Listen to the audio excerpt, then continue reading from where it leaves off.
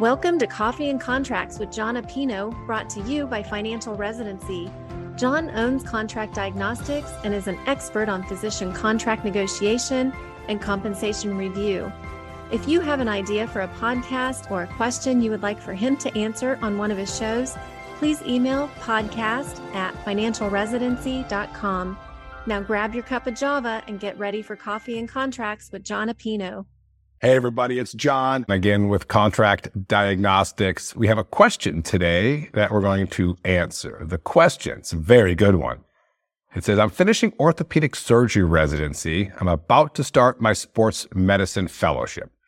I've started my job search. One of the jobs would be at a private practice, which has a deal with a private equity firm about 2 years ago.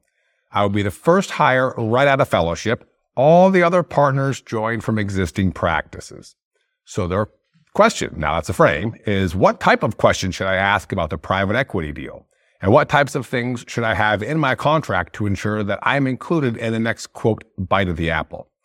Any and all advice for young orthopedic surgeons signing their first contract with a private equity affiliated practice would be greatly appreciated. So, sounds like a great opportunity. We've seen private equity blend into many different specialties, orthopedics being one of them over the past few years. We've seen it for decades in dermatology. We've seen it a lot more recently in GI, urology, and orthopedics. We've seen a lot of play into the oncology space as well. And of course, we've seen lots of layover companies, private equity and otherwise, into many different hospital staffing agencies for hospitalists, emergency medicine physicians, and the like. So how do you handle this? Well, first off, if they haven't already affiliated or sold to private equity, that's a really important discussion. We feel like if they've promised that they would never sell, then we feel like having something in the contract that grants immediate equity if and when they do sell, or has a clause in it that they have to notify you within 90 days of any discussions beginning with a private equity company or any acquisition of any type. We feel those are good things to bake into a contract. We actually had one physician, I think it was an ophthalmologist, we were doing the negotiation deal. And he said, Jon, I'm 100%, I would never sell, not in a million years. And I said, well, would you put a clause there that, I was joking. And I said that, would you give him $500,000 if you would sell?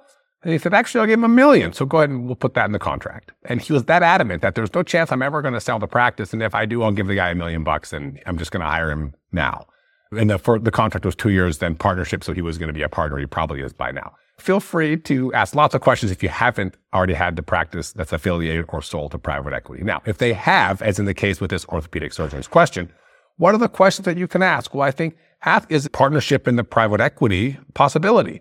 Is everyone just an employee now of the private equity? What's changed? If it was 2 years ago, typically what happens in these acquisitions is things go smoothly for the first year, the first 2 years. The group has their practice and things don't typically change much. Then after about 2 years, they start to poke the box. They start to change some certain technologies. They start to maybe request that certain procedures, certain case volumes, certain things are added on to maximize profits for the equity investors themselves.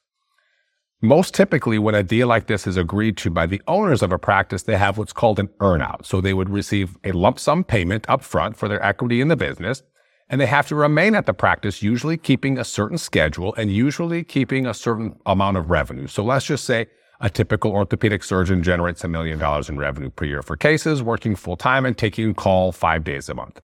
Well, this equity partner would then sell to the private equity firm, become an employee of the private equity firm, and maybe they're given $1 million for their equity. Now, their contract would then give them a salary, potentially a bonus structure.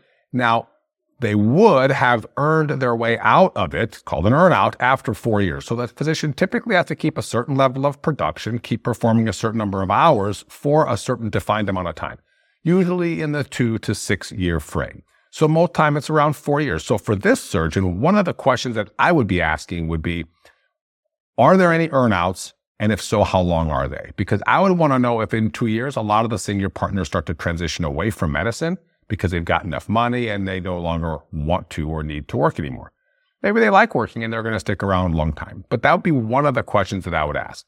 Like I mentioned before, I would also ask about equity in the private equity industry or the private equity company. Is there any way that you can buy partnership in that? Or is it just strictly an employment situation from here on out?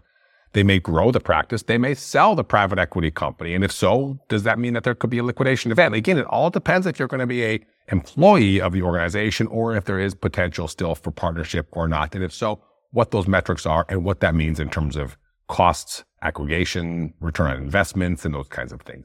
Obviously, if you have those other documents, they can mean a lot more layovers. And so it's important to have those reviewed as well. It could also mean that you do or don't receive it based on the way you terminate or how long you terminate or the amount of notice you give. So there's all kinds of ways that these things can be structured. And it's super important, of course, to understand all of your documents. But if they're just on a basic bonus structure, then all the other questions that we've talked about on the podcast and every other piece of content we have out there remain relevant. So feel free to email us for a list of those compensation questions. You can message us at info@contractdiagnostics.com anytime. We'll send you all the free resources we have, from questions to ask around partnership or around compensation or benefits.